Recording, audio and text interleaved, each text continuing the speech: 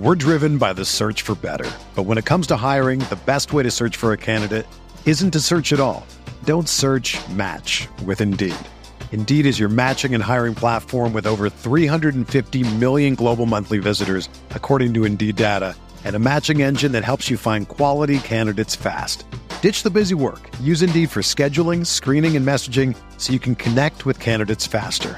Leveraging over 140 million qualifications and preferences every day, Indeed's matching engine is constantly learning from your preferences, so the more you use Indeed, the better it gets. Join more than 3.5 million businesses worldwide that use Indeed to hire great talent fast. And listeners of this show will get a $75 sponsored job credit to get your jobs more visibility at Indeed.com/Blue Wire. Just go to Indeed.com/Blue Wire right now and support our show by saying that you heard about Indeed on this podcast. That's Indeed.com/Blue Wire. Terms and conditions apply. Need to hire? You need Indeed. Blue Wire. NBA Most Valuable Player, Giannis Antetokounmpo. Giannis trailing the lob. Giannis Antetokounmpo. 2 second. Middleton. Yes! Chris Middleton. Nice jumper. Got it. Giannis Antetokounmpo. Hey there, welcome to the Eurostep, a Milwaukee Bucks podcast, part of the Blue Wire Podcast Network, and of course, a Eurostep Podcast Network show. I am Ty Windish, one of your hosts, and I'm joined as always by my truth-telling co-host, Rohan Kadi, here to discuss day 2 of Bucks free agency, aka the bench day. They didn't hit the bench, they filled out their bench going into next season. Rohan, how's it going? Doing well, considering it's wild that we're about to, do this podcast. And we literally yesterday, as we're recording this on, what day is it today? Tuesday? It's Tuesday. I think it's Tuesday. Yeah. On Monday, we did a 4-hour live show, and yet we still have more stuff to talk about. It's a lot more. And I think just quickly on that, I put most of the 2.5 hours from that are posted on this feed. You might have already heard, hopefully, if not, circle back. But that's from the live show. There's like an hour and 20 minutes that's just not on the feed. It's more general NBA, but I think still very much worth a listen. We had a lot of fun. So if you want more content, even more content, we're bringing a lot, but if you want more, go to the Eurostep Podcast Network YouTube. Just let it play until the intermission. The after the intermission was the pod. You might have already heard that, but check out before that for a bunch of other takes on the earlier free agency deals before the Bucks retained Bobby Portis. But at the end of that stream, we got disheartening news that PJ Tucker was going to be signing with the Miami Heat. We speculated maybe he just wanted to go to Miami. Maybe it was out of the Bucks' hands. They did what they could. Everything else seems like that is not the case. Both alluded to in The Athletic and by Tucker himself on Instagram. I have the caption pulled up. I'm going to read it. This came out after we finished our 4-hour live show yesterday. So PJ Tucker, wow. I'm still a little lost for words, to be honest. Still in shock. It says shook, but shock. But it is what it is. Today took a hard turn on the road of my career, but like my grandma used to tell me, all you can control is what you can control. With that being said, Milwaukee, ... The city of Milwaukee, all caps, 5 exclamation points. You will never fully understand what y'all mean to me.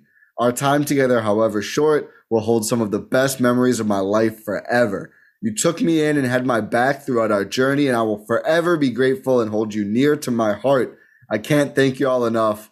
We will always be dogs. Black heart emoji, hashtag history in the making, hashtag we some dogs 4L. I will say, in the moment when I first read this caption, I believe Jake Reitz shared this and I saw it. I was just pissed because, of course, pretty heavily implied in there, it wasn't up to PJ to leave the Bucks. But reading it back now, angers have not dissipated but cooled a bit. Time heals all wounds, all that. Still a little upset. We'll get into it. But it's a great caption. It's an awesome caption. Shout out to PJ. Thank you. There's no 2021 Bucks title without PJ Tucker. Plain and simple. No, there isn't. It's it's vastly understated in the aftermath of this happening how important PJ Tucker was to this title run. He's incredible. He did exactly what he was brought in to do and more, never less. He was always a great guy. He gave us some awesome celebrations, but that was only after he gave it all on the court. Gave every single thing he had on the court for this team to help them win the title. Forever grateful to PJ Tucker. And it seems like that feeling is mutual, at least for the city of Milwaukee. Yeah, he very clearly specified the city, not the organization, which fair. But we went over this in the live. I think we've all talked about it on various platforms a lot. It's a lost asset. It's a lost salary slot. And even worse than the Brogdon situation, the Bucks get nothing. They don't get picks back, nothing. They let PJ walk. All they can do is use that spot on vet min or not use it and keep 14 players, whatever. But it's a lost asset. A very good player, again, instrumental to the title run, goes to a rival, Miami, where he's going to get a shot to guard Giannis most likely during the season. And who Giannis says PJ is one of the best defenders of him, and he was grateful when PJ joined the team because so much he was for like, that. I don't have to go against PJ anymore. Good job, Bucks. Yeah, that's a tough one. I think we're both still pissed off, but I would say on the whole, I still like the way the roster is shaping up here after day 2. Yeah, for sure. They're making good decisions in terms of just pure roster construction, but also like keep PJ. Yeah, no, for sure. I think the best way, and I'll have to look up so I can give credit. You could do both. No, for sure. Both. Yeah, you could have everyone you have now MPJ for sure. But I think I'm pulling up who said this. But I had basically said the roster is good now if they add one more player, and we'll get to who the players could be and everything else. It was Justin Wills, Justin Wills, who said this on Twitter. I think it's an excellent roster either way, but I get your point. I'd say more that it would make it a very good offseason. I think that's a good way to put it. The offseason is underwhelming. You keep Portis, which is huge. You lose PJ Tucker, which sucks. You had so far 3 veterans who we think are all on vet minimum deals, and of course Portis as well. You retain Portis. But the depth chart for next year is starting to shape up. Obviously, you could also have PJ, and I think there were some other players we would have liked to see. We could still see. We'll get to that at the very end when we have the newest possible info. But it's like I like all 3 of the players they added. I think they fit needs. I think they're good fits for the Bucks. So the roster looks good, quite good.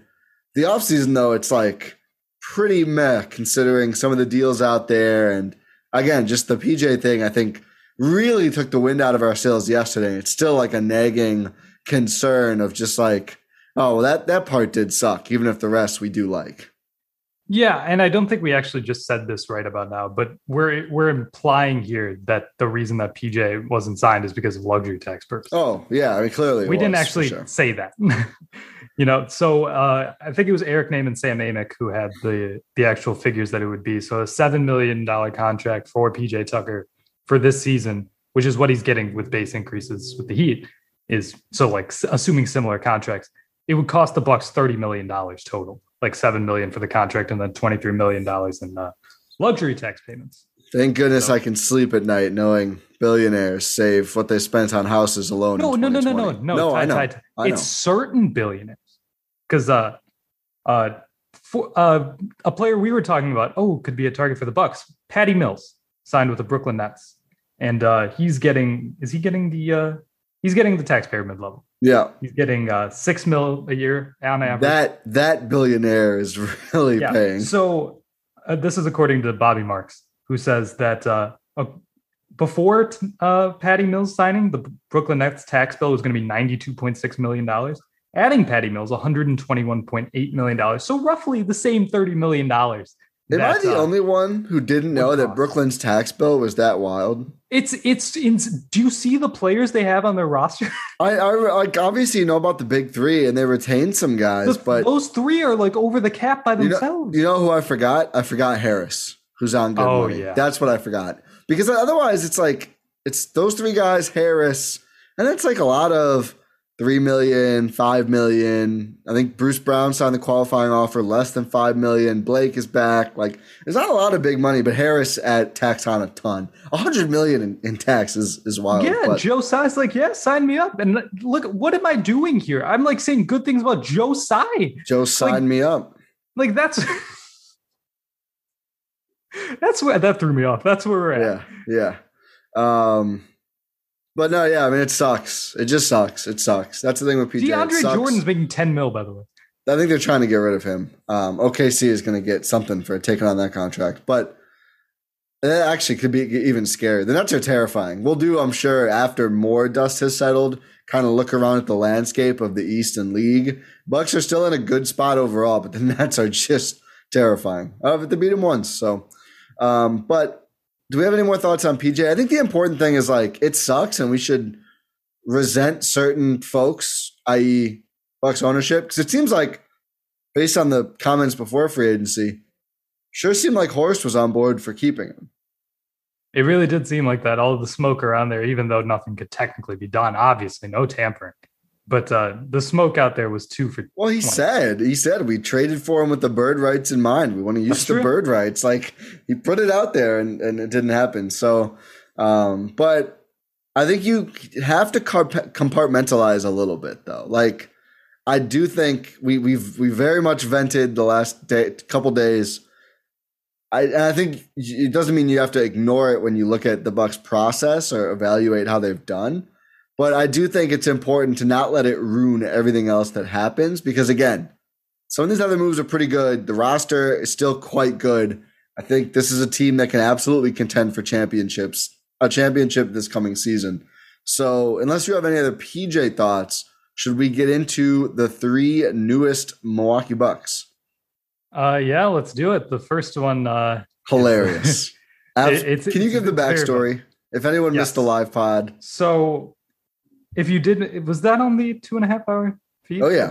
That's in there. So if you heard that, go listen back to that. If not, so we were talking. This was late in the live 4-hour stream, by the way, like I mentioned earlier. So I was sort of losing my mind a little bit. We were all losing our minds. We got into a comparison. I was like, oh, Andre Iguodala would be a good fit on this Bucks team. And then Big Time Ty comes back with Big Time. He says, I'm going to get roasted for this. I have a hot take. I'd rather have Semi Ojeleye than Andre Iguodala. John Horst heard that and said, I'm on board. So I was a little upset about that take. And I still stand by that take. Like my reasoning for that.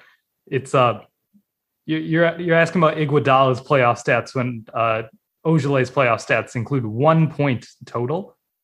Last playoffs, not career. 1 point. Sure. Sure. That's fine. Hey. Andre Iguodala still did more. All right. If Andre Iguodala played for an organization that entrusted a head coach that played Jabari Parker over our guy Shemi, I don't know what Iguodala could do about that. His hands were tied. I'm pretty sure if Andre Iguodala was on the Celtics, he would have played over Jabari. Who can say?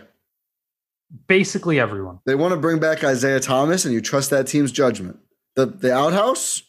You're putting stock in outhouse decisions. I'm not. I grinded Shemi tape today, and I'm excited. I'm actually excited. Okay, tell me why you're excited. Okay, the Bucks signed Semi Ojeleye. Oh yeah, the Bucks did. That night, the only ad they made after basically the live pod, Semi Ojeleye. It was later that night. Overall, you look at Shemi's stats; it's nothing impressive. I'll be the first one to say it. It doesn't blow you away.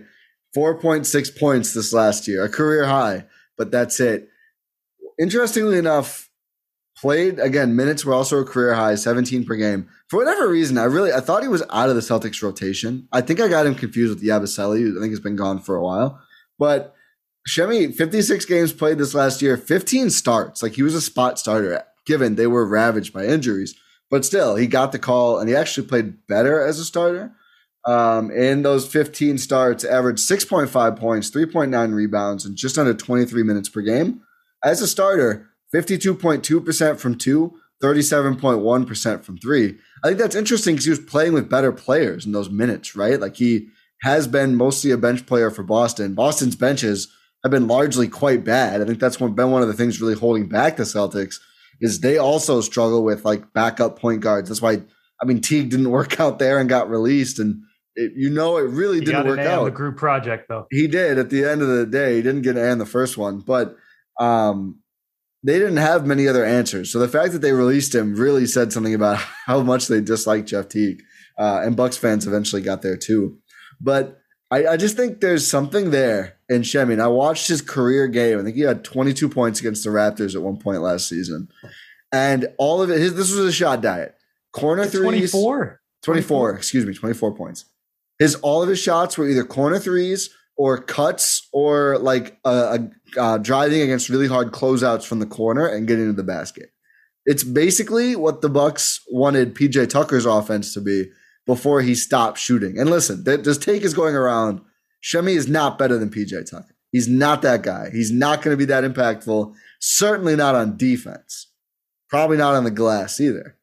However, I think there's a very clear case to be made that Shemi's offense is more useful than PJ's was, which is a very low bar. But if you get some solid defense for bigger wings out of him and good offense, it could end up working out with the rest of the personnel on this roster. Like if Giannis and Chris and Drew can continue to defend at a high level, you get Dante back, who can be quite a good defender.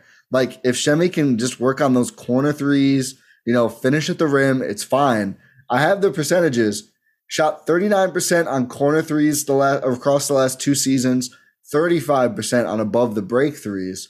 PJ shot 37% from corner, and this is all regular season. The last 2 seasons, 25% above the break. And actually, so PJ attempted way more shots overall, about half of the above the break threes. He just didn't shoot them. So Shemi's saying 35% there, which is not great, but those are the harder threes, and he'll at least take them. He attempted 150 over the last 2 years, not really playing. So you're looking at like trailing threes. That's something he's comfortable taking, certainly at the corners.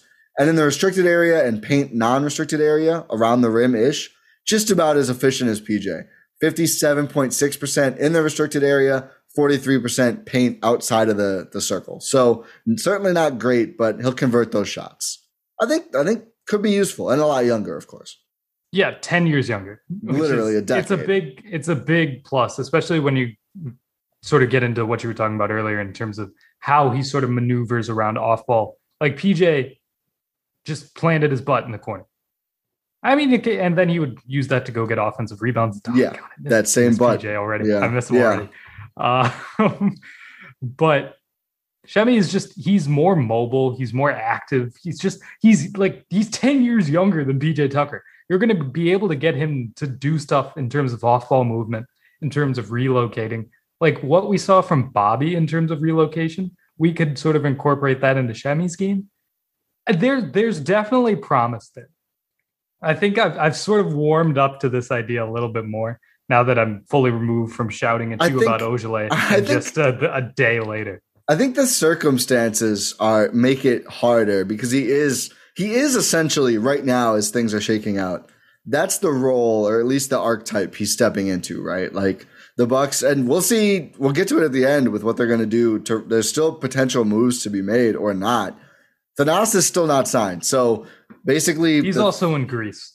Well, yeah, he is, but Patty Mills is in Tokyo at the Olympics, and he got it done. So, but we've seen the Antetokounmpos not do stuff while they're in Greece, though. That's fair. That's fair.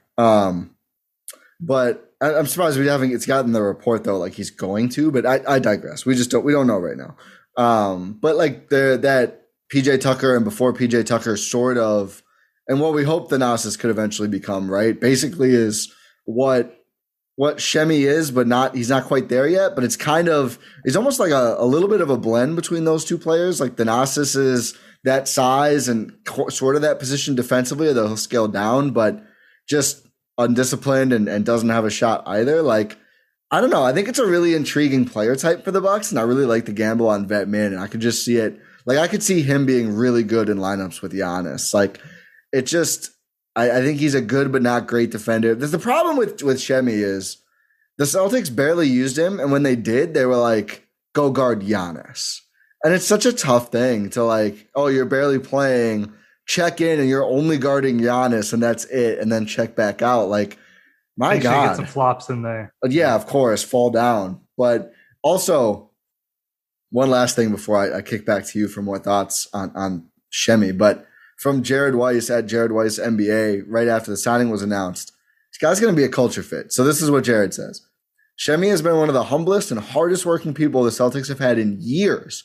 The rare person who never complained about his constantly fluctuating role, who could be frustrated with himself but never others, and always gave 100%. Everyone around the Celtics loves Semi. That is a dysfunctional org for large parts of the last few years. And that apparently this was a constant. And again, it's not like anyone had to say this. This isn't a franchise legend. He's a role player moving on. But I just think all the early signs are good. And I think there's something there. And I think I kind of trust the Bucks and Bud Wing University to uncover it. I mean, yeah, there's definitely something there. Like, there's the tools there. We've talked about this already.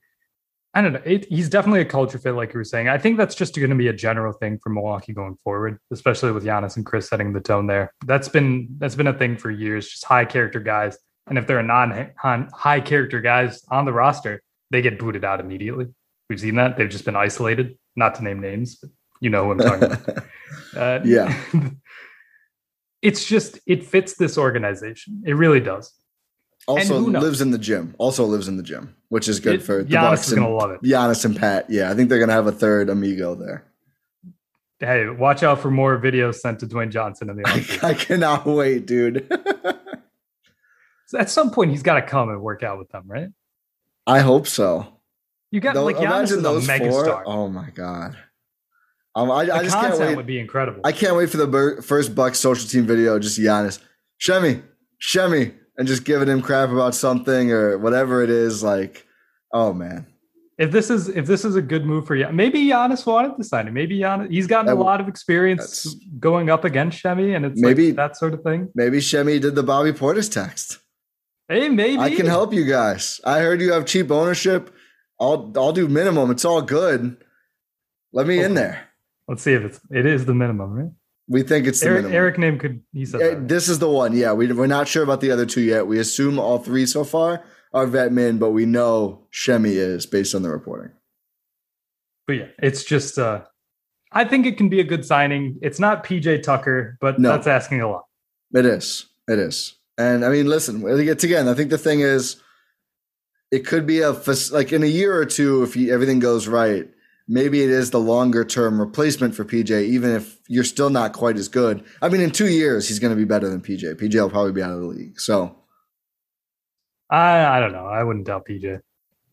38, 39-year-old. We'll see. I mean, like, I don't know how much longer he's going to want to do this. We know he has unlimited money based on the diamond shoes. So he doesn't need to do this. That's true, but he's still good at what he does. That's true. Maybe I'm still upset. No, it's fair. I am too. I'm compartmentalizing. Okay. We're driven by the search for better. But when it comes to hiring, the best way to search for a candidate isn't to search at all. Don't search, match with Indeed.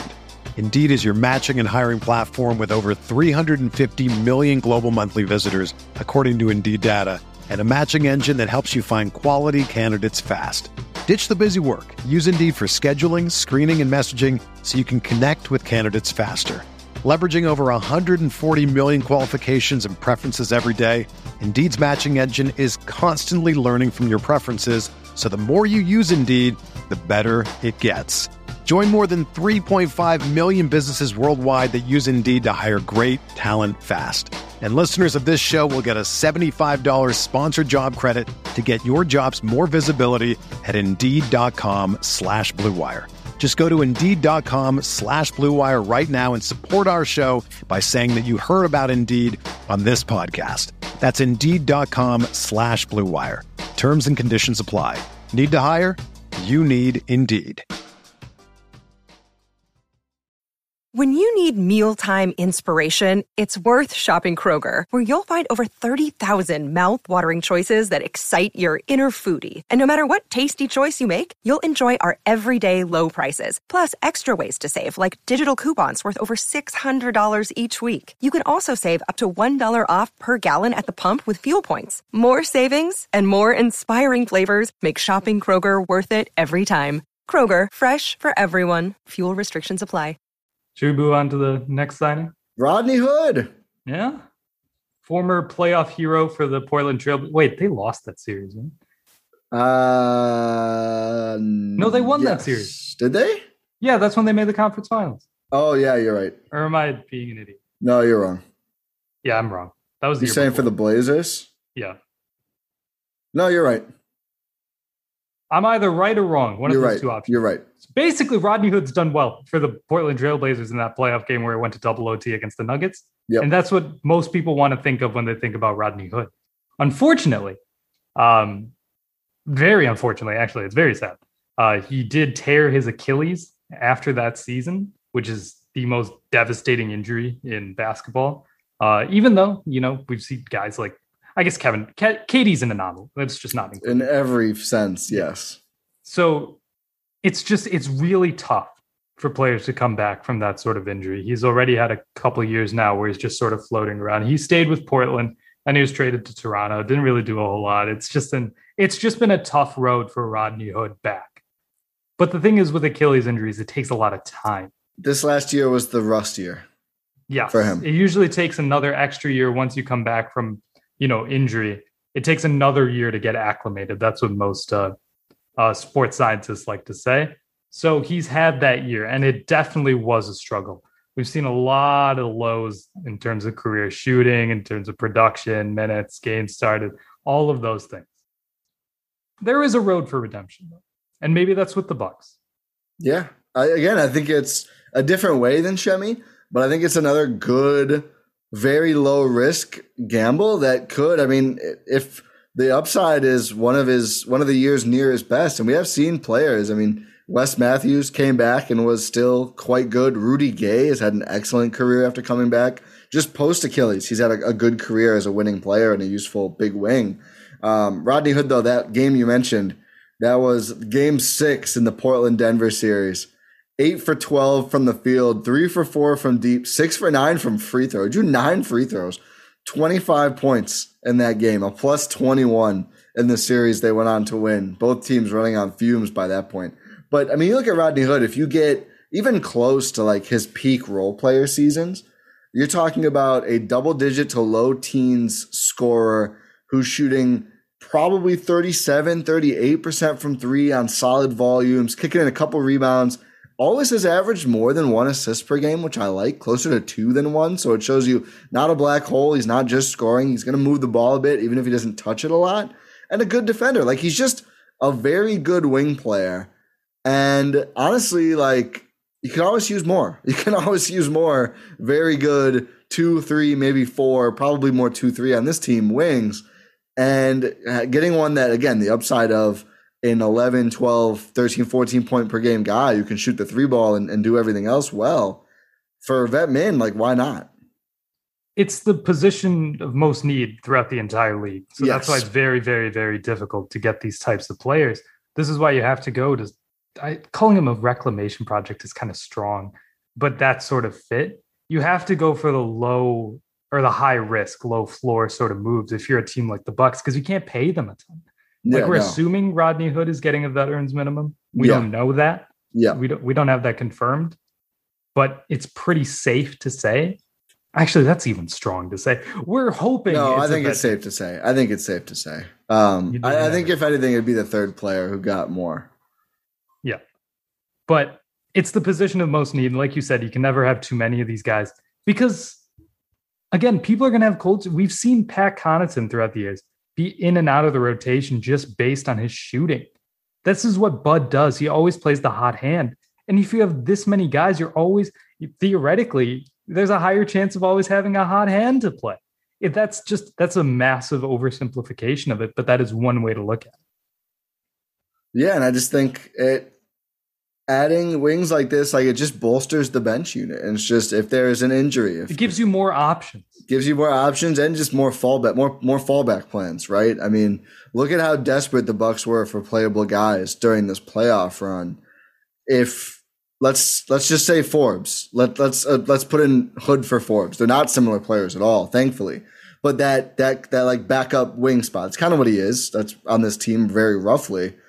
If Hood is healthy, he's playable against everyone. Like, there's not a team that's going to play Rodney Hood off the floor. He's just a good all-around wing player. And, like, there's value in that. Like, they went for the specialists, and ironically, the one that worked was Portis, and it worked because they made him less of a specialist and more of a good two-way big man, and that's why he was able to play. I was looking around the league, and I was thinking about this a lot during this free agency. Are any of the pure shooters who are not 3-and-D players, but just shooters, are any of them consistently useful in the playoffs? I was thinking about this at Duncan Robinson's deal. No, he wasn't. He got neutralized by the Bucks. That's true, but he had a good game one, and after that, I mean, you stay on the guy. You play press up on him and just don't give him space. I guess Joe Harris wasn't. Joe Harris was awful. They didn't even play him that well. He was just bad. But and obviously Forbes after the first round was like, you look around the league and a lot of those guys they haven't Korver's contributed. not even in the league. And again, like, when was Korver on? I maybe had some good years with the Hawks and Cavs, but obviously not a championship. Forbes still hasn't been signed yet. It's just I don't think it was a net positive for the Spurs in the playoffs when he did play. He wasn't there for the deep runs. But like guys like KCP, Pat Connaughton now, like those like who can do more but also shoot, those players have been more valuable in the playoffs. So having a guy like Hood really over Forbes, I think is a lot better just because I just think you're so tight as one of those shooters, right? Like, I know it's not all, especially at Harris. I know he can go to the rim. I know. And he's a good defender. Yeah, he is.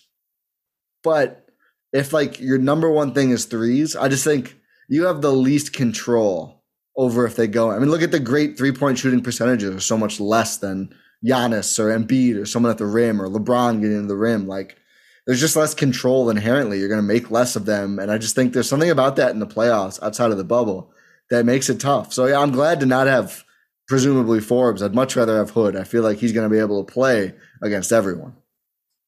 Yeah, no, that's actually a really interesting point. I'm going to have to think about that more. Let us know if you have any thoughts on that, by the way. Yeah, weigh in. It's, Hood over Forbes is definitely, I don't know if I'm ready to call it an upgrade because we don't know what we're getting out of Rodney Hood yet. That's the thing, right? I mean, if it's his rookie year, it's his worst year before this last season. About 9 points, 2 rebounds and change, 1.7 assists, 36% from the field, 45% from 2. It's not bad. That's a fine backup wing. Yeah, that's fair. But he's not. Yeah.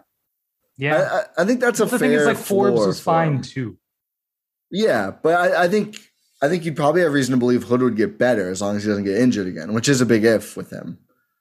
Yeah, but I think it's just like a wait and see what kind of Rodney Hood we get sort of thing. And again, like I said earlier, that's the kind of risk the Bucks have to take in these situations because they're not going to be able to get like the premier guys. Yeah, and that's why it's nice to have a Pat Connaughton on the wing already. I guess we'll talk about starters later, presumable starters, but presumably on the bench, but just a nice solid wing who can sponge up minutes and do wing stuff. But I like the Hood deal.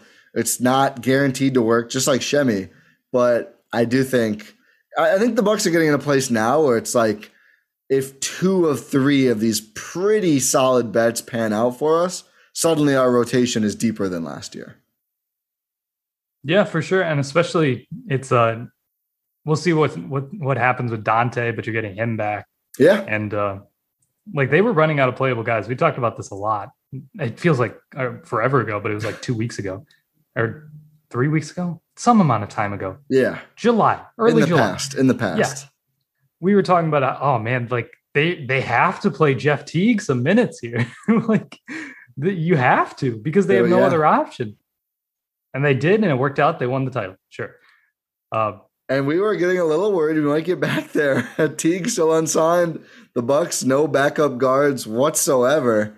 Hey, don't count out Sam Merrill, who you tweeted about as being the current backup point guard. Yeah, I said I wouldn't be able to sleep a restful night's sleep until he was not the only backup guard. Good thing you get to sleep tonight. I do. Thank God, honestly.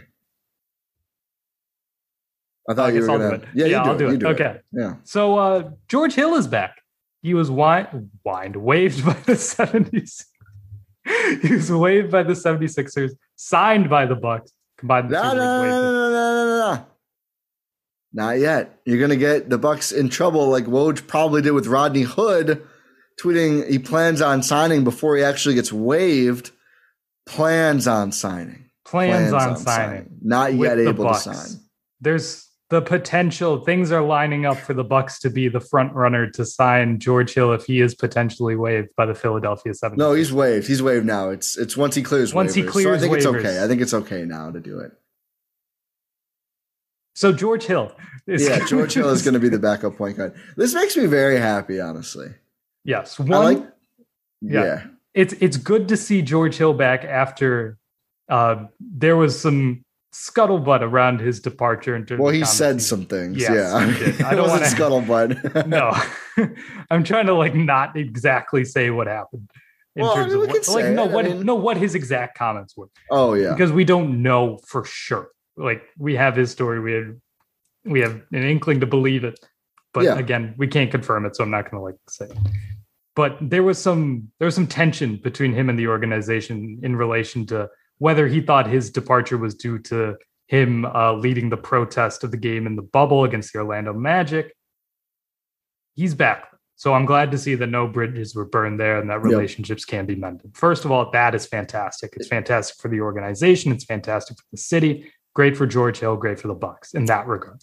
Yeah, I couldn't agree more. I just think it's I don't want the Bucks front office to be petty, basically. So, Hill said what he said about feeling like the trade was partially motivated because of his role in the Wildcat strike. I think it technically was in the bubble. And at the time, I think our take was we don't think that's the case, but we don't know the situation as well as George Hill. And things came out after that, which there's a lot has happened to George Hill's story there. A lot has happened for sure. But I'm glad they worked it out, and I hope that George Hill continues to be, use his voice and be vocal for what he believes in. I think support that 100%. Make sure you use more of that. Use your voice. Yeah. Bring George Hill to Whitefish Bay. But yes, you could need him there. But basketball wise, I like the fit a lot, and I think he's better than Jeff Teague. The thing for me about Hill, and we'll dig into the numbers in a second, but he's definitely better than Jeff Teague. I think my memory of Hill, and this persisted going into the playoffs last year when he was with Philly, is he's not going to be fifth guy in a closing lineup good most of the time, and he's not going to be able to be basically the lead ball handler on a team that wants to win a championship good. And you might be listening to this and thinking well, duh, why would you ever expect that? The Bucks with Bledsoe, he was basically their crunch time best ball handler. And Chris has gotten much better at these things. Chris's handle wasn't exactly where it was when last George Hill was on the team. The bubble was the bubble. The year before that, the 2019 run, George Hill was the best point guard on the roster pretty much by far. And again, on a contending team. And then with Philly, the Ben Simmons thing is what it is. Tobias isn't exactly an initiator. They kind of got bailed out. Seth Curry stepped up. Seth Curry stepped up big for them. But he's not an initiator. He's not. And Hill disappointed them. And I think some people, myself, the bubble, he disappointed me there. He's just quieter than what you want out of where he was with those teams. The Bucks don't need him to be that kind of player anymore. That's the thing. He's never going to be, well, I shouldn't say that. He's never going to be PG1 overall. He might play without Drew and then be there, but I think Chris has evolved as a backup point guard is when he'll have lead ball handling responsibilities. He'll actually be the backup point guard. If you're the backup point guard to Eric Bledsoe or Ben Simmons in the playoffs, you're actually the point guard. You're the closing point guard. Yeah, you need to be that. He doesn't need to be that. Drew is here. Chris has become much better and more comfortable initiating offense. Giannis is better. And Giannis is playing this different role where these other players, I think, are more comfortable and able to work more. I think the fit is much better for Hill than it was last time he was in Milwaukee. Yes. The reason that we got upset is in terms of him not doing enough is because we wanted him to do so much more than other players on the roster. Like you say, Bledsoe. We wanted George Hill to be the guy taking these shots instead of Eric Bledsoe. We wanted George Hill to be the guy who's we wanted him to run the show at the end there when it really matters. Like you were saying, he's going to be the fourth option to do that now. Yeah. And I think you look at maybe third. I think fourth. I think pretty comfortable. No, like in certain situations. Fourth. Yeah, fourth is fine. He'll be the fourth best offensive player at most if he's even out there to close games. He might not be. Yeah, he might not be. We'll see. I think it'll depend on the game. That's the beauty of it. We don't need him to be out there in closing situations now. It used to be George Hill, do everything in crunch time. To George Hill, you might be on the bench during crunch time. Right, and that's the right role. I mean, George Hill, last time he was on the Bucks was like 33. Now he's 34, 35. Like that at that age, I mean, he was a great starter a very good starter for a long time.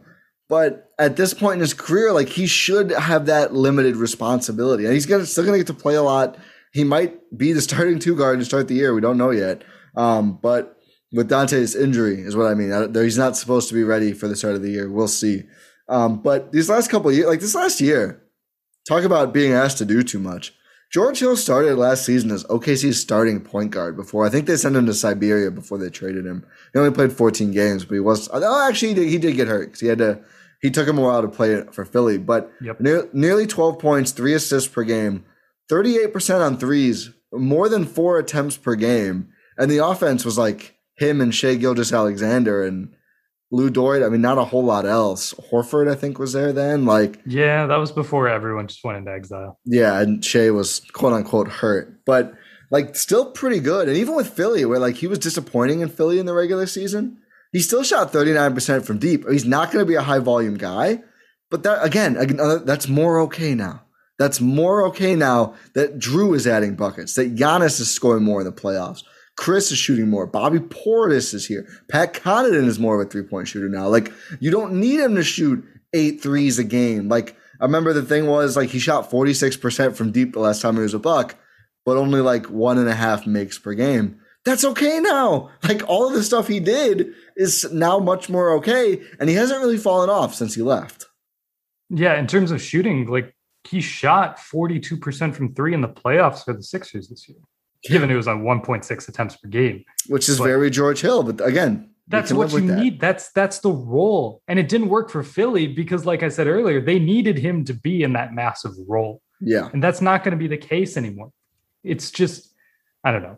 It's much better. Whenever I used to talk about George Hill, I think last season, I always used to say he steadied the ship. That was always his role. He steadied the ship. He kept everything under control. Bench units ran through George Hill. And it worked. It worked really well. He could control bench units.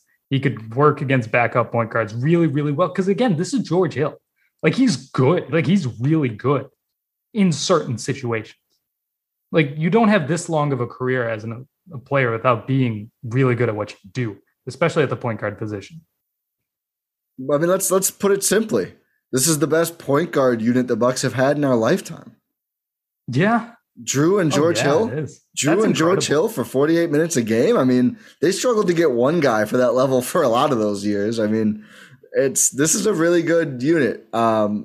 It's this is very strong. When they're all healthy, which they are right now, regular season 34 minutes of Drew and then George Hill out there for the others and they play together some, that is plus point guard play the whole game all the time, which they have not had in a very, very long time.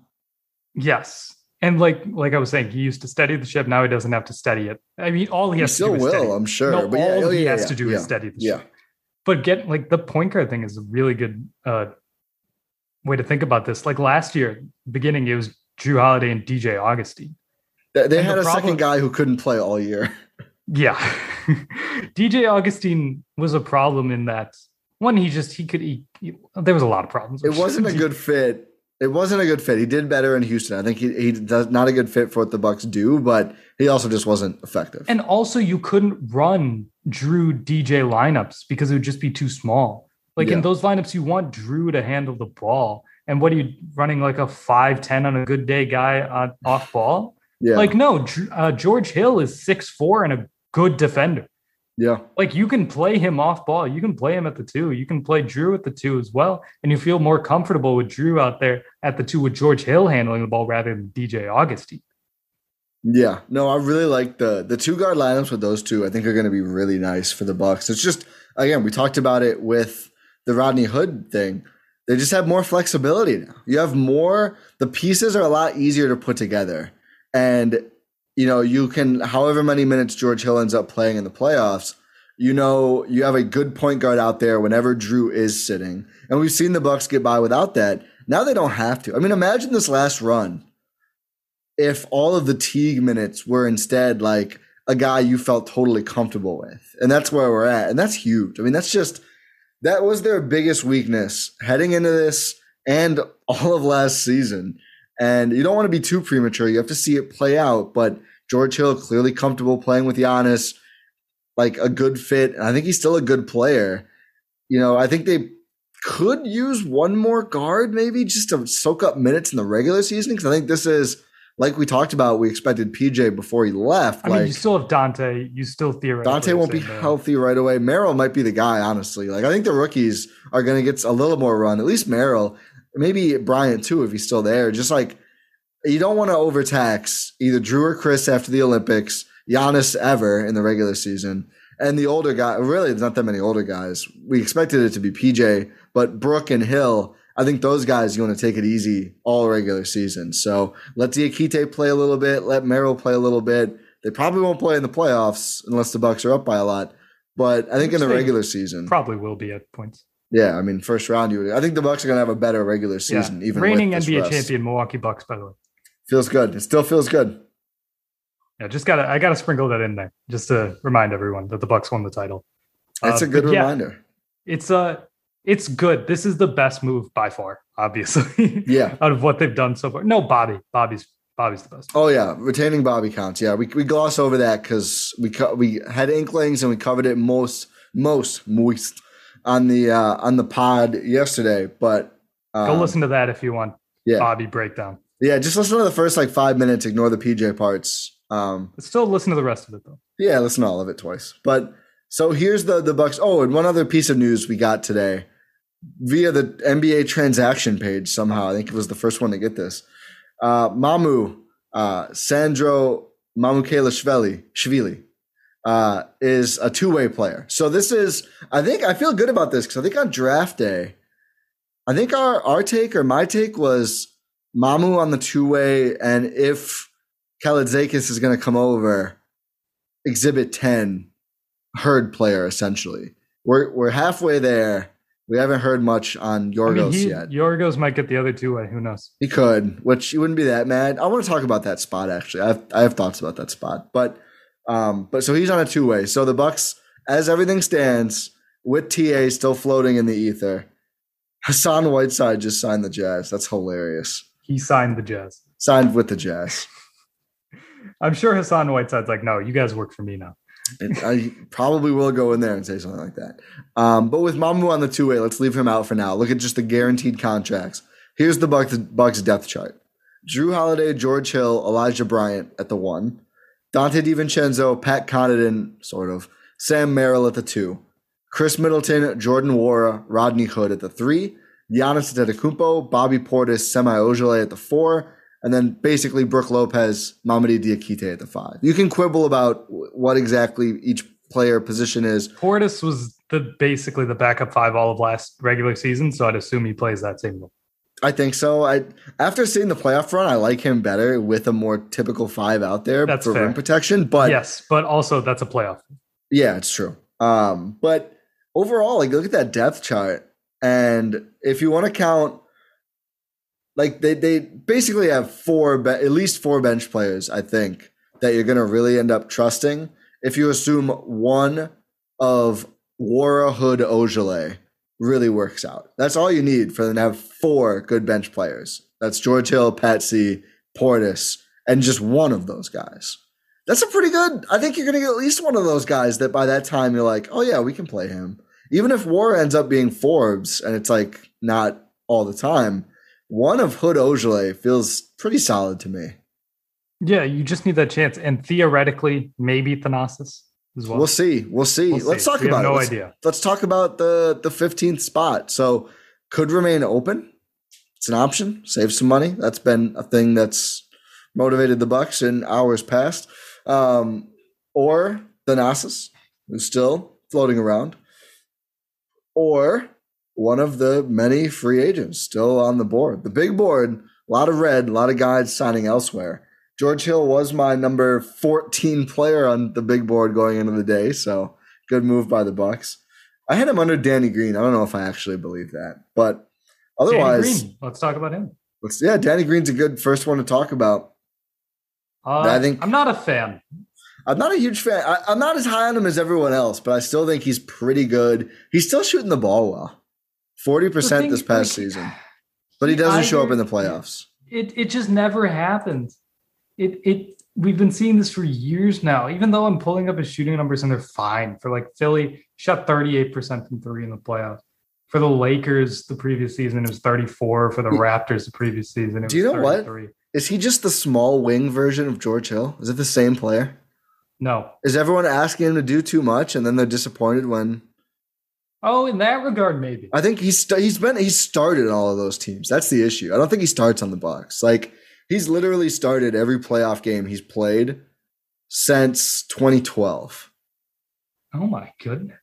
Maybe that's it. Maybe like teams keep wanting him to be a starting wing. Since his second year in the league, yeah. Yeah.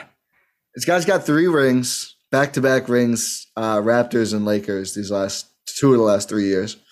Obviously, Bucks last year. But I don't know. I mean, he's like 7-ish points per game, solid threes, just good defense, good defensive player. This is how people talk themselves into Danny Green, and then all of a sudden Danny Green is trending during playoff games for the same reasons over and over again. It feels to me like the George Hill thing, digging into it a little deeper. It feels like everyone just wants him to be more. I don't know. I mean, I think he's useful. Yes. I think he's not a bad, like, 7th option. No. And again, I mean, then you look at the playable bench. It's like, oh my God, it's Hill. Hill, Green, Connaughton, Portis. And then again, one out of the 3 group of Hood, Ojale, Wara. It's quietly like you're really deep at that point. Like you're 12 deep in the regular season, basically. Oh, don't tempt Bud, man.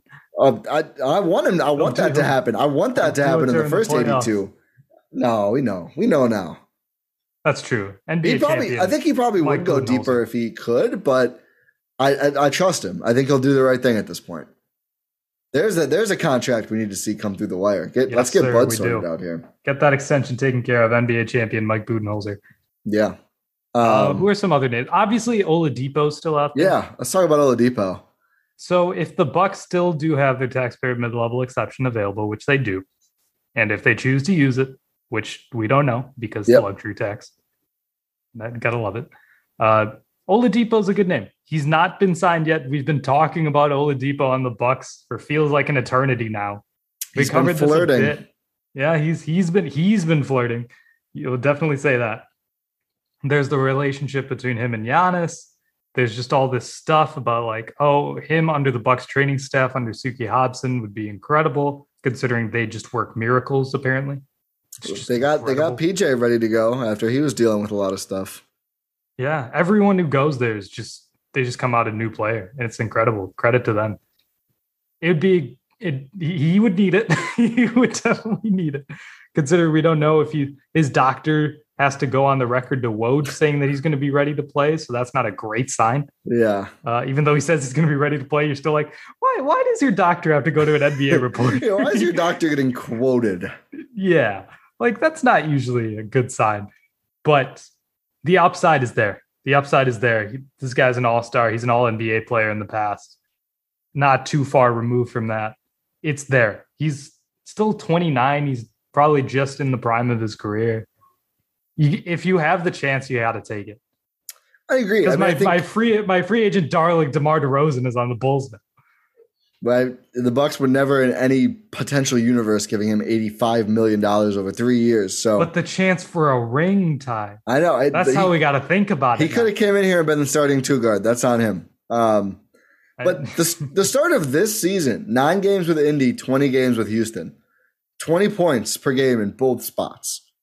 5.7 rebounds and 4 assists in Indy, 4.8 rebounds and 5 assists in Houston, and then wasn't good in Miami. Couldn't get healthy, lost steam. It was 4 games. He had 4 bad games, 12 points per game. It's just he was cooked for this year. He needed the time off. I think the Bucks are certainly not a team that's going to rush him back. We know this is a playoff-focused team. I mean, just think about you're going along in the Bucks season. He's playing spot minutes. He's getting healthy. Imagine even if he's like 18-4-4 by playoffs. What a loaded team the Bucks would be. So you would start Drew Holiday, Victor Oladipo, Chris Middleton, Giannis Antetokounmpo, Brook Lopez. You talk about a guy who has to do less and comfortably so. Oh my God, I mean, Oladipo off ball is a menace, by the way. I mean, think about how easy it would be for them at any point in a playoff game. 2 of the 4, Drew, Oladipo, Chris, Giannis. That's absurdly a two-way stacked lineup. It's absurdly stacked. So I think if you can get him, I would use the TPMLE. If you can get him for vet min, great. If they don't use it, but they still get a bunch of good players we like, I don't know if I can even be that mad, even though it's still stupid and annoying. But I think if you get Vic, like Hood and kind of Shemi, it's a risk. Maybe it doesn't work at all. That's why he's not signed. I mean, that's the reason a guy who could be that good, very conceivably, is available. Plus, his friend Giannis isn't there to get the deal done because he's that's true. The That Larry maybe O'Brien Trophy, NBA champions, by the way, in Greece. And the Bill Russell Trophy is also out there. Yes, Finals MVP trophy. Costas does not have one of those, so no, he does not. But yeah, I think you have to go for it if you have the chance. Even if let's look at one of his down years, the OKC year where he just didn't fit and wasn't right. 16 points, 4 rebounds, 2.5 assists. That's what playing with Russell Westbrook will do to you. 36% from deep, 49% from 2. Even with Miami, he shot 46% from 2. He could barely move. Like, he's just a good player. Like, he gets things done. With Miami, 12, 3.5, 3.5, 1.8 steals with the Heat. Plus, the content would be incredible. This guy was on The Masked Singer. Yeah, and he's been obsessed with the Bucks. Like, his voice is beautiful. There's so much upside. See, now that DeMar's gone, I'm now falling in love with Oladipo. And I think he's legitimately I think he's a very good dude as well, which is awesome. Yes, of course. He's endearing. He's a legitimately good singer. He seems like a good guy. And a really Middleton-esque career arc? No, it's different. It's a lot different. A late bloomer for sure. Peaked when he was older. Yeah, and he didn't have that come up. Yeah, more renowned coming in, but like 2 stops of teams that were basically just like, we're not that interested. We're just gonna toss you out. You're matching salary for Paul George, so bye. And then just things click, and he's really good. It's not that close to Chris, but definitely was not, an instant hit. Kind of an uneven grind, and then just popped. But can you imagine if like Drew Giannis action or Drew like a Chris Giannis action with Drew and Oladipo on opposite wings, ready to control secondary ready to shoot? Oh my goodness! Oh my God! The ball handling on that team would just be ridiculous. There'd be one guy who could not just initiate everything. Yeah, and zero when they go small. Imagine the small lineup with Bobby. I do not trust Bobby Portis initiating the offense. I'm sorry. Okay, fair enough. But just imagine, oh my God, like some of the actions they could run. Bud's regular season non-end of game out of timeout plays are just going to be works of art. Only in the second quarter, though. Yeah, second quarter ATOs. First 1 through 3 action. Just not in the fourth. Yeah, exactly. I think there's a lot there. I think why not go for it at this point? Because we talked about they have a lot of playable guys. You could always use more. Be fine if they get someone else who you're just like, oh yeah, very solid, great to have him. But Oladipo, I mean, talk about something that if it goes right, swings your upside in a meaningful way. Starting 5 in the league, no questions asked. Yeah, if he gets back to anywhere where he was. If it's like half of prime Oladipo, that's the best starting 5 in the league. I mean, who are teams trying to pick on? Brooklyn. No, I mean, like, what player on the Bucks are teams trying to like? Oh, we'll get this guy and then we're good. Yeah, it's like, we'll go with Brook Lopez. Yeah. It's like, okay, cool. We'll just do what we did to go win. Brook Lopez, a literal all defense second team player, like 2 years ago. Like that's the weakest link now. Have fun. Deceptively long. You've won me over. He'll let him score all regular season, but when we get to the 16 game, sample. He's going to be dunking on DeAndre Ayton. That's what. Oh. A legendary all-time run from Brook Lopez. All right, one more player. I think we can go over a couple more names too, but one more player we want to highlight in a little bit of detail. Kelly Oubre. You want to talk beautiful? Kelly Oubre. A good player. 18 points 2 years ago with Phoenix when they got him after Washington had him. That was his career year shooting the three ball though, and he still shot 35.2%. But he can score. It's a good rebounder. Not really a passer. I honestly don't think he's a very Bucksy player. But if you can get a good two-way wing, even if he's not a shooter, at this point in the offseason, why not, right? I just think it's where we're at, you get him, even though I don't love him in a vacuum for Milwaukee. Yeah, it's just he's not what Milwaukee really needs. He's more of a bucket getter in that regard. He's not like a catch and shoot 3-point guy. He's not like a prototypical wing you'd want in this rotation. But the upside is there. He'd be like is Michael Beasley a bad comparison here? Am I completely out of the water? Yeah, I think probably. I don't think his game is that close to base. But maybe the impact. I don't know. That's what I'm trying to go for. Yeah, it's kind of a weird case in today's league. There's not that many wings who just aren't good shooters, who also aren't like either ball handlers or elite defenders or both. But that's Oubre. It's just weird. But he makes it work though, which is sort of what this team looks for. And in terms of upside, that's there. How old is he? He fits the timeline as well. He's only 25. We love 25, 26-year-olds. If you can get another young player in there, maybe have a Bobby-esque arc. That's asking a lot. I feel like we're saying that like that's easy to do.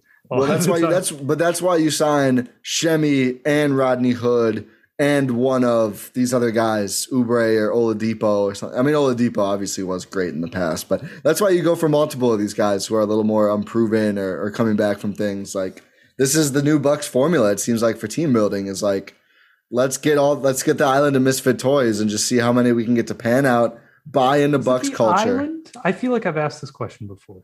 Is it the Isle or the Island of misfit toys? I thought it was the island, but it could be the Isle.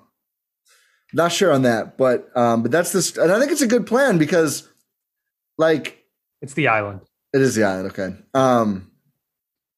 It just like it must really. I mean, you could tell with not really the same with PJ, but certainly with Bobby.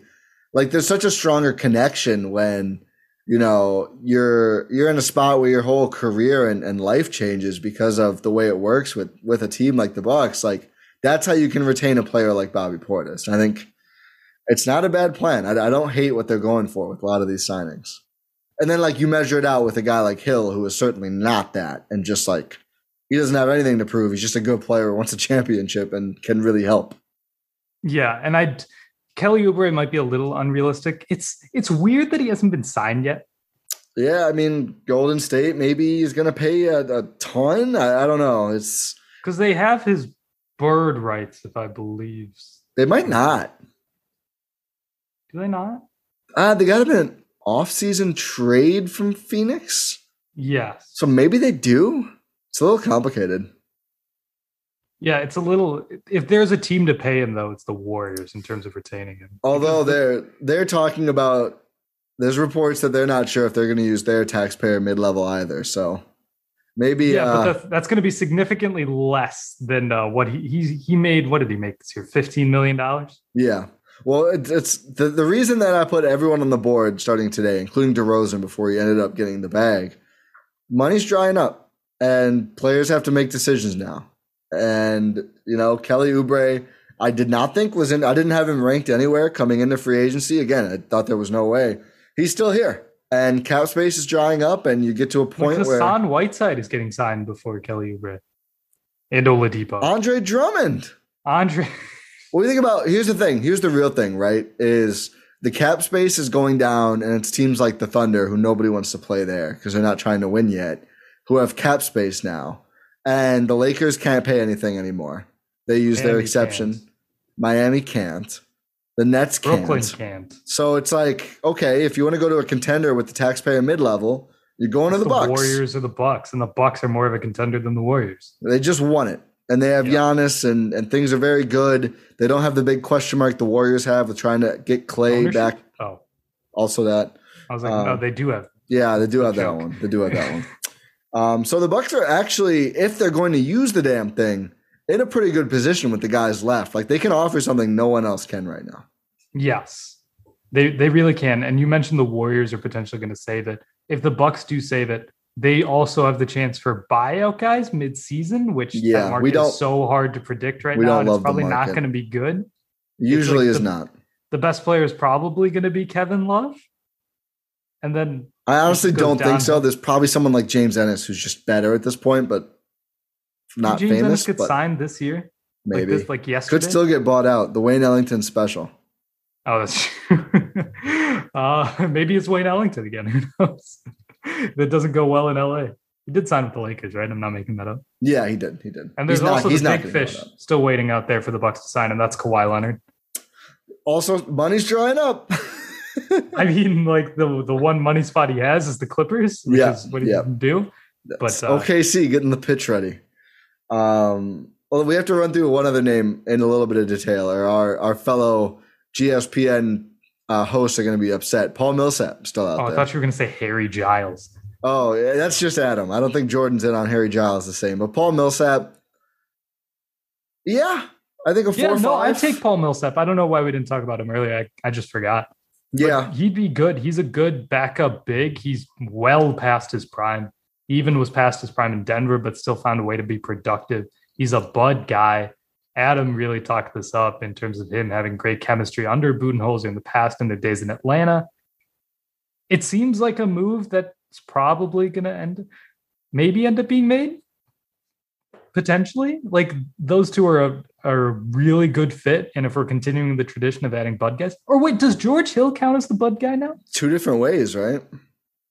Yeah, he's a bud guy in San Antonio and a bud guy on the Bucks. So that's a twofer right there. Or maybe that cancels each other out.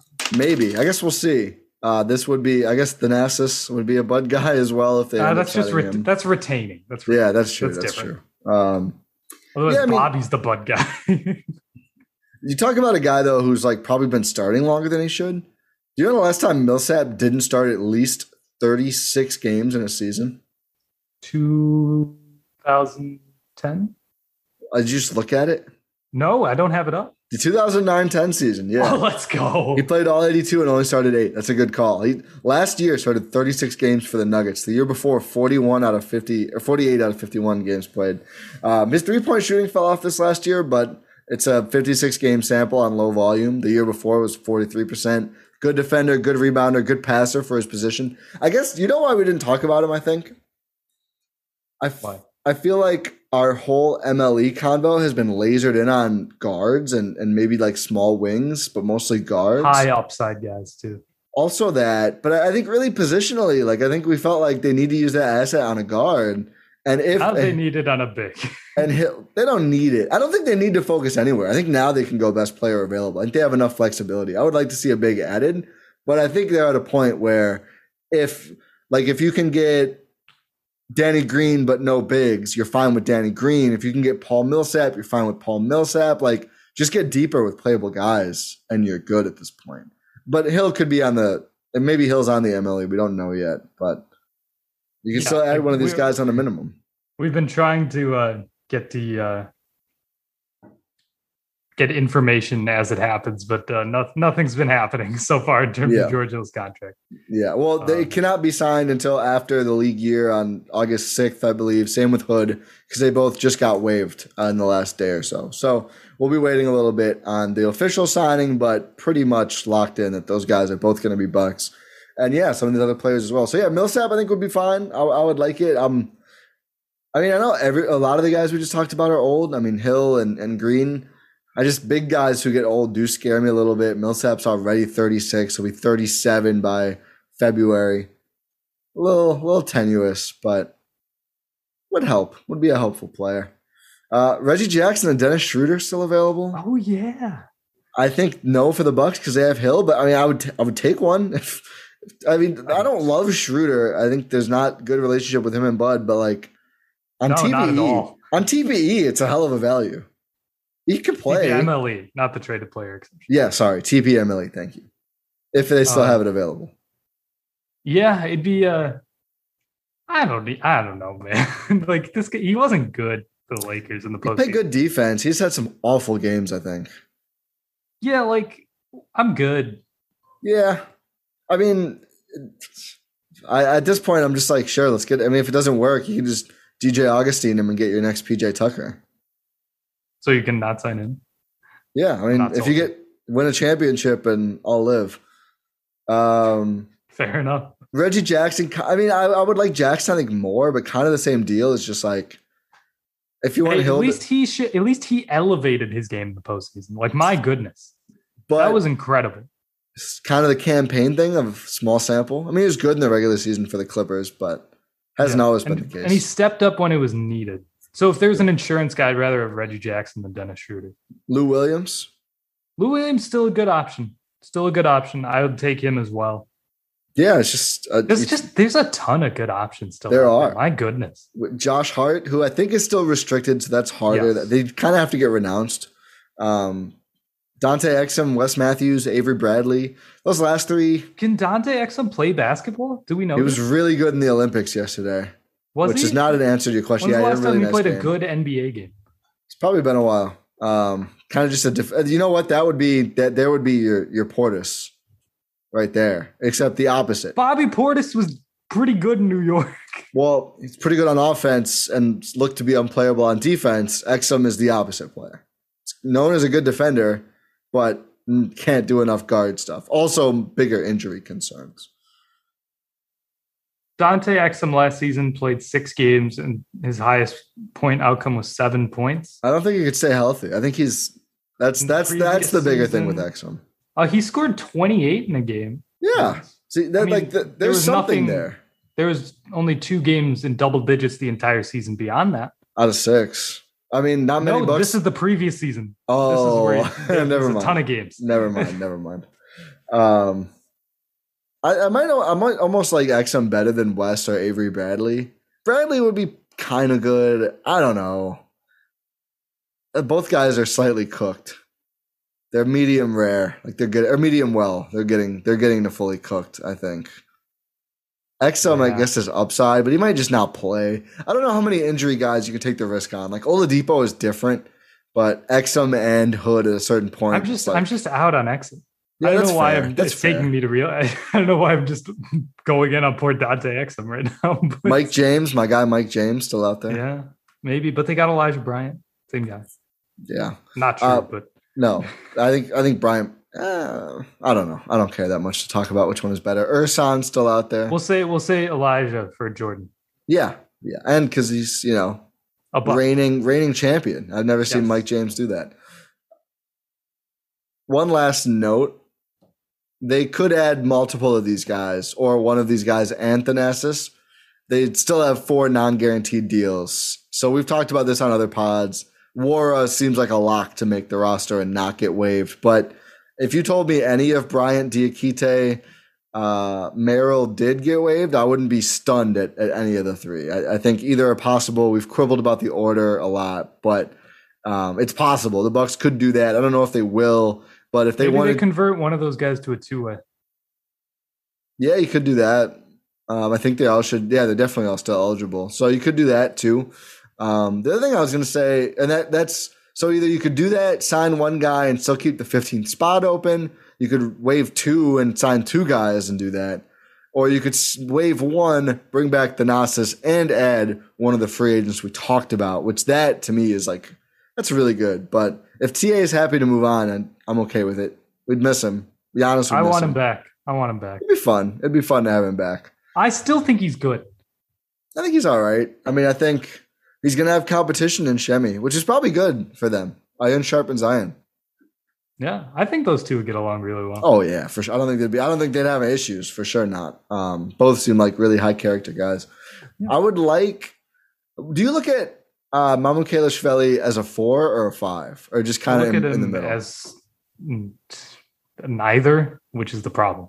If they sign not Millsap, basically. If they use the spot on a perimeter player or a guard, number 15, or if they open up a spot, whatever, if that's who they add from here, I would like the two-way to be a true center. And somebody, I forget who now, someone just snatched up Nathan Knight, who's like a legit, I think, 7-foot, two-way player-ish guy from the G League. I would like it to be someone like that. I would like a break glass in case of emergency center. And I guess it might just be Diakite, but he's rostered. Like, I just like more big depth because at some point I just feel like Lopez is going to be out a week and you just don't have that many centers. And I don't like the idea of a ton of Giannis at center in the regular season, even if it's just for a week. Do it for 20 minutes or 10 minutes a game. Or start Thanasis at center. You could Diakite. You could do Diakite. They're probably fine. I feel like I did the same thing before they had Robin Lopez, and it just didn't matter. And then they got Robin Lopez, and it was like he just didn't play in the playoffs, and it was like, okay, maybe they didn't need that. Yeah. So maybe it's just like a break glass in case of emergency guy. That's a good way to put it. But it's probably just Diakite. Unless they get rid of him for something else, then I want another one. But yeah, with Diakite, it's fine, so I don't care anymore. So yeah, Yorgos can be the other two-way, I guess. I would prefer not, because I think you get a better one, but... Yeah, but they also don't use their two-way guys. Diakite earned a roster spot. Justin spot. Jackson play a second for the Bucks? Yeah, he's like their third leading regular season scorer from last year. And like fourth in minutes per game, because this one game he played a ton. Oh, I think it was like the last game of the season. It was, no, it was actually one of their, it was near the end of the season. It was June, wait. Oh, I'm looking at playoffs. It was the last game of the season. Yeah, right. Yeah. When they Chicago. They didn't care about that. That is the only game he played for the Bucks. It's a great game. 3 of 9 from the field. What? Wait, how many did he score? Am I wrong about his scoring? Is that? Oh, that might be. It's 9 points. Oh, that's. Is it Bryant? Did Bryant have a really high scoring release? Okay, my bad. I had that mixed up.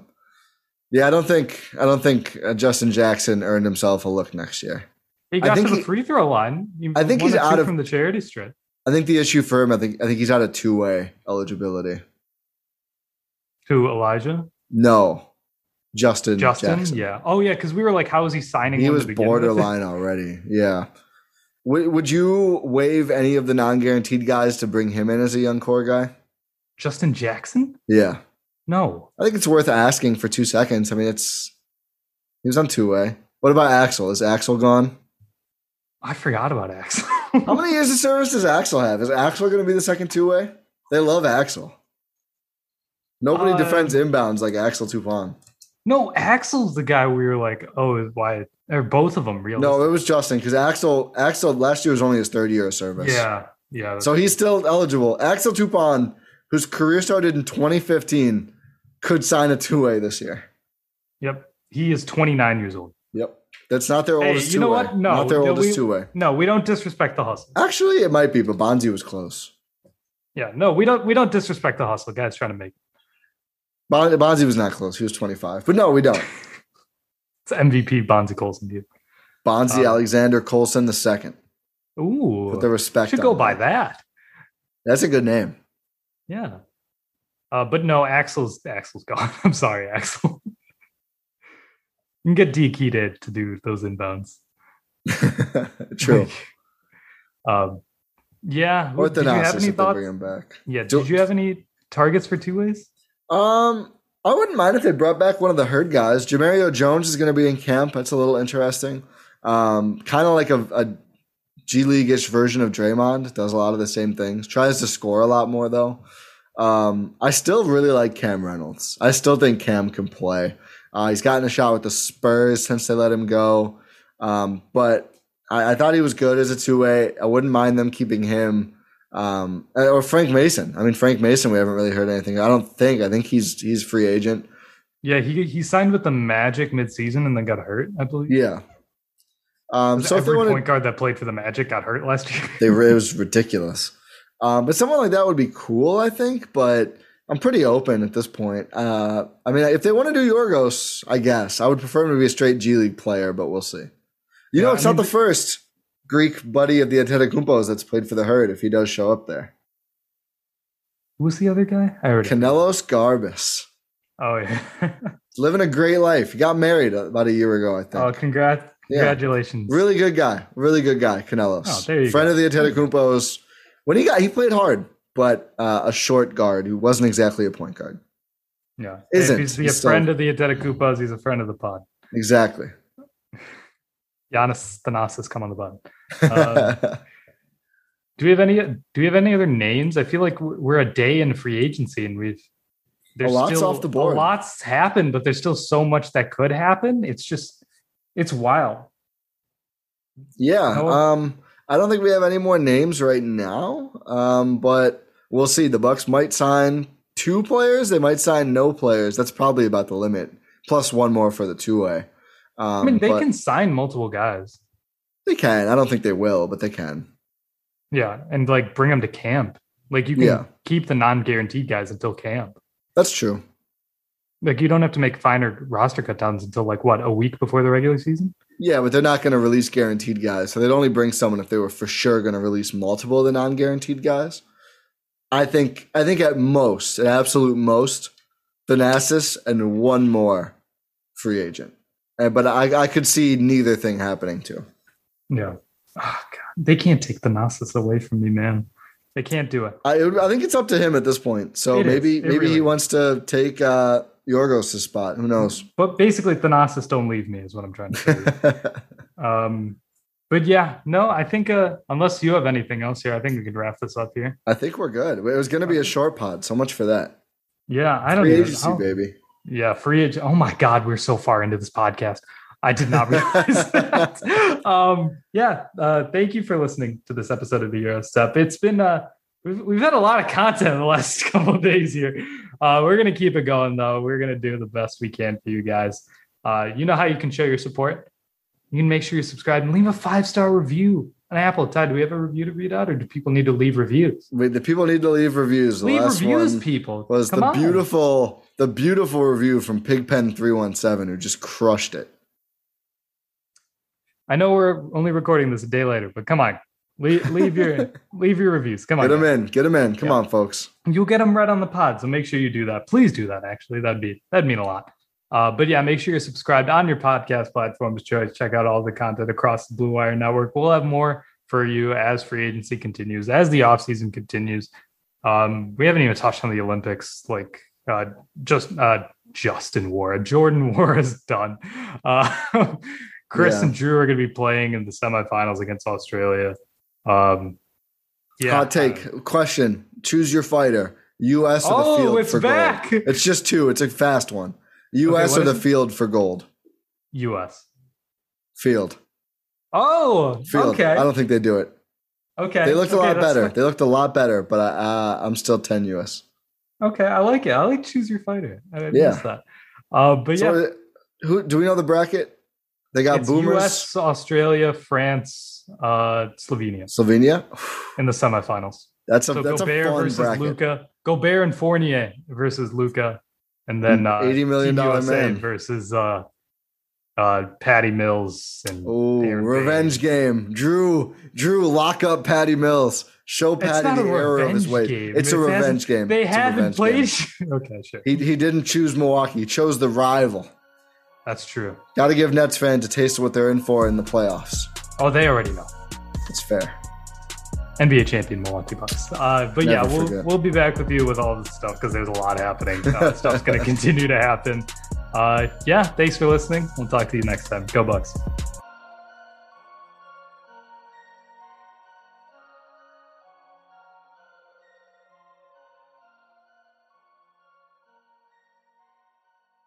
Everyone is talking about magnesium. It's all you hear about. But why? What do we know about magnesium? Well, magnesium is the #1 mineral that 75% of Americans are deficient in. If you are a woman over 35, magnesium will help you rediscover balance, energy, and vitality. Magnesium supports more than 300 enzymatic reactions in your body, including those involved in hormonal balance. From functional medicine doctors to mental well-being and female hormone experts, we all know that magnesium is the one mineral to improve all aspects of well-being and health. But which one? Magnesium Breakthrough from Bioptimizers, the trusted choice recommended by leading experts with 7 best-absorbed forms of magnesium to ensure your body receives the support it needs for overall well-being. Go to bioptimizers.com/balance today and use code BALANCE10 for 10% off. Support your journey to wellness at bioptimizers.com/balance. Magnesium Breakthrough from Bioptimizers, your foundation to optimal health and vitality.